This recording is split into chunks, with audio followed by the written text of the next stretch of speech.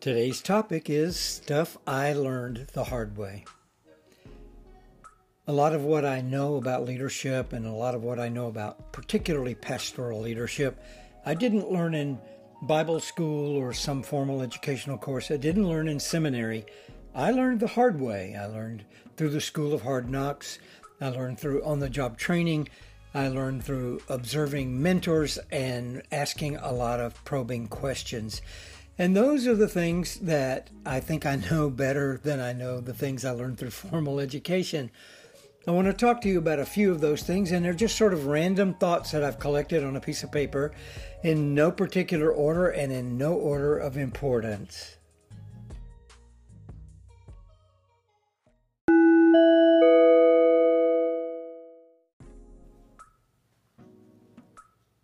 The first one I'd like to talk about for just a moment is crowd psychology. I observed this one with a pastor friend in my area who has a pretty good sized congregation. They're large, and large by my standards, hundreds and hundreds of people. And they met in a facility that had space for maybe 600 or 700 seats, and they had portable seating. They had chairs, not pews or something else to sit on. They were individual chairs that locked into rows, as many contemporary churches have.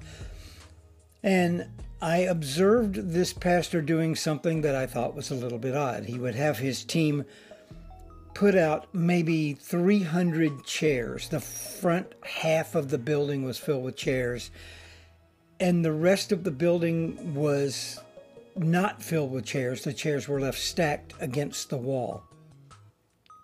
Even though he anticipated having an attendance of 400 or 500 people, he would only have half of the chairs, or less than half of the chairs maybe, placed out in rows on the floor.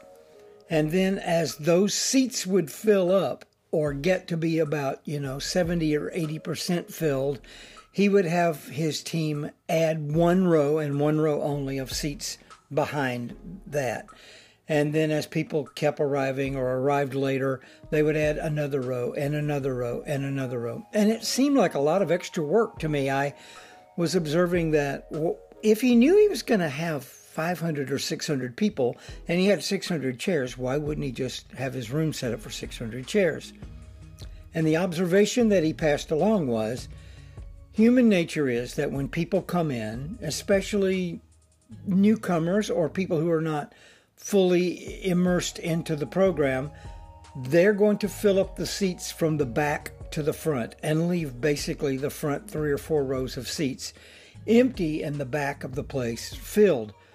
But if you take the seats and place them so that there are a limited quantity of seats available, people will tend to fill up the entire section available, and then you only add seats when it becomes uncomfortably crowded, when they're 70 or 80% and there are gaps of 2 seats or 3 seats or 1 seat, and nobody wants to fill those.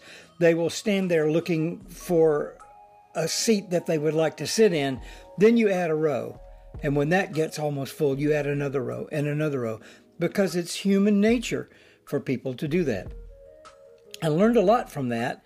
And so in my own church, which is exponentially smaller than that church that we talked about, if we have, we're probably 10% of that size. If we have a day where we have 60 or 70 people, it's a great day. We consider that a really successful attendance.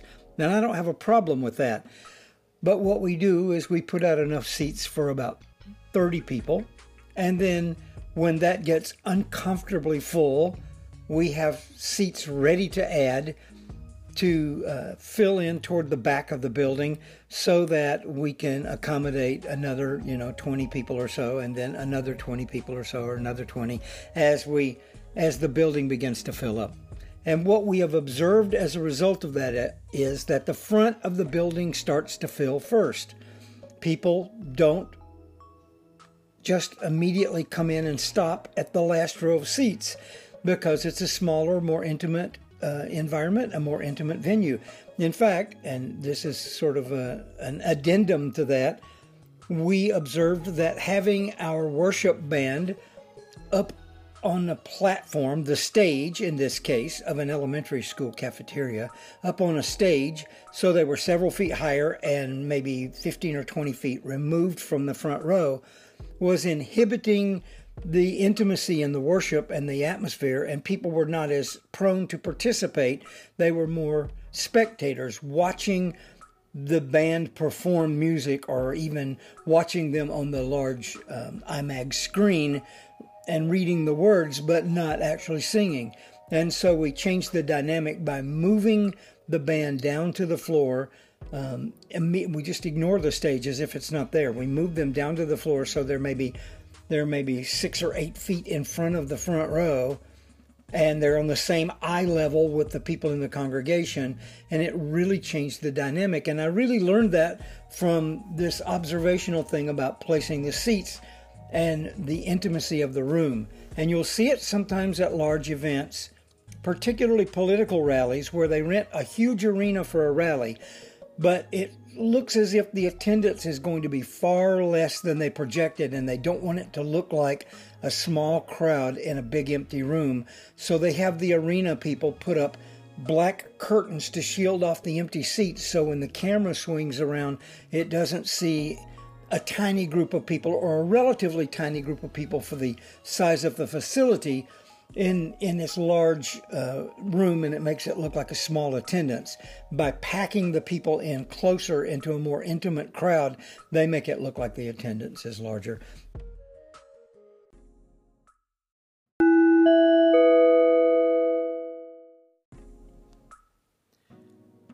Pastors come under constant pressure and influence to get wrapped up in all sorts of peripheral issues that have little or nothing to do with their mission. And so my position and my advice is to keep the main thing the main thing. Don't get off onto some tangential, is that the word? Tangential? Sounds funny when you say it. Tangential issues, and don't ever let your church become a platform for political debate. In my own congregation, in my local congregation, we have liberals and conservatives and libertarians and people who vote Democrat and people who vote Republican and people who have strong opinions about this politician or that politician and this issue and that issue, and that's okay. I have heard it said before, you need to remember that God is not a Democrat, God is not a Republican. I get a lot of heat for even saying one level further than that, and that is God is not an American.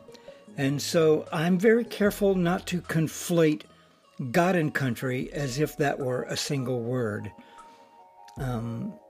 It's okay to take stances on moral issues that are peripherally attached to political issues. But be careful that you don't align yourself with any politician or political party or political philosophy, because they're just that. It's just politics. If you keep your focus on Jesus, if you keep your focus on the main thing, make the main thing the main thing, your church will be a better church, a better balanced church, and you won't immediately reject people who come into your midst who happen to hold a different political view than you hold, or vote for a different party than you vote for. It's really a dangerous, thin ice position to get yourself painted into a corner. How's that for a bunch of mixed metaphors in one sentence? Over some political party or political issue or candidate. We never endorse candidates at our church. I have people on my leadership team who hold a diversity of views on political issues and all sorts of other things, and we love one another and we work together because you will never, ever hear anything political from the pulpit. My advice, keep the main thing the main thing.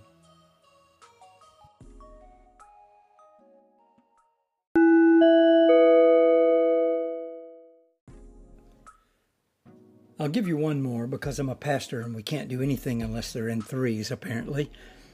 I'll give you one more, and that is to avoid comparison. You want to get really depressed, you want to feel really insecure, you want to feel really down about everything that you're doing and achieving and accomplishing, just start comparing yourself with others. It's a trap. I think that social media has played a part in that, and I'm a big user and lover of social media. But what you're seeing in the social media posts of other people and other churches, other organizations, you're seeing their highlight reel and not the outtakes.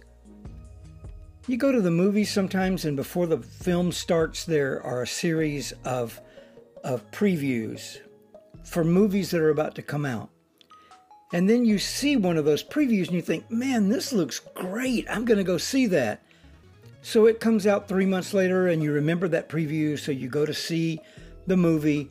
And what you discover is that that preview had the best 30 or 40 seconds of the entire movie in it. And there was little other content that you liked at all. The preview was way better than the movie. That's what we often see when we observe other groups, other churches, other people from the outside. We are only seeing the preview reel where they've given you all the beautiful highlights and all the wonderful things. We're not seeing all the outtakes. So avoid comparison. And it happens all the time. You get people from your church who say, hey, we need to do this because that church over there, they're doing this, or they have this program, or they're involved in this. We need to do that too. And I guess because I grew up in Alabama, my southern response to that is, well, bless their hearts.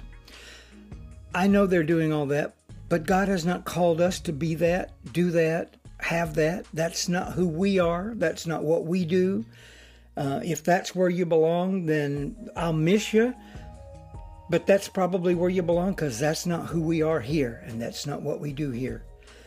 It's really, really, really hard to hold that line because you're constantly being asked by people to get involved and launch this program or this ministry or this idea that they think is so wonderful because they've seen at another church.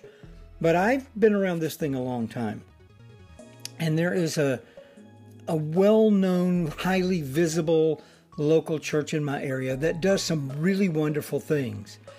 But I've been around long enough from the day they started, in fact, to see so many programs that they launched and hyped and promoted and then quietly swept under the rug and made them disappear when they were unsuccessful and then they died.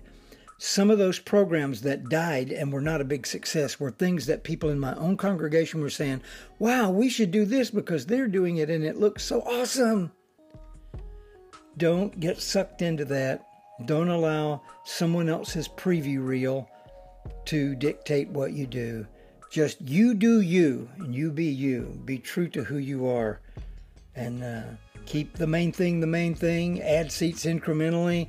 Don't get sucked into the life of comparison with others. That's my advice for today. All right, see you later. Aloha, ahui ho.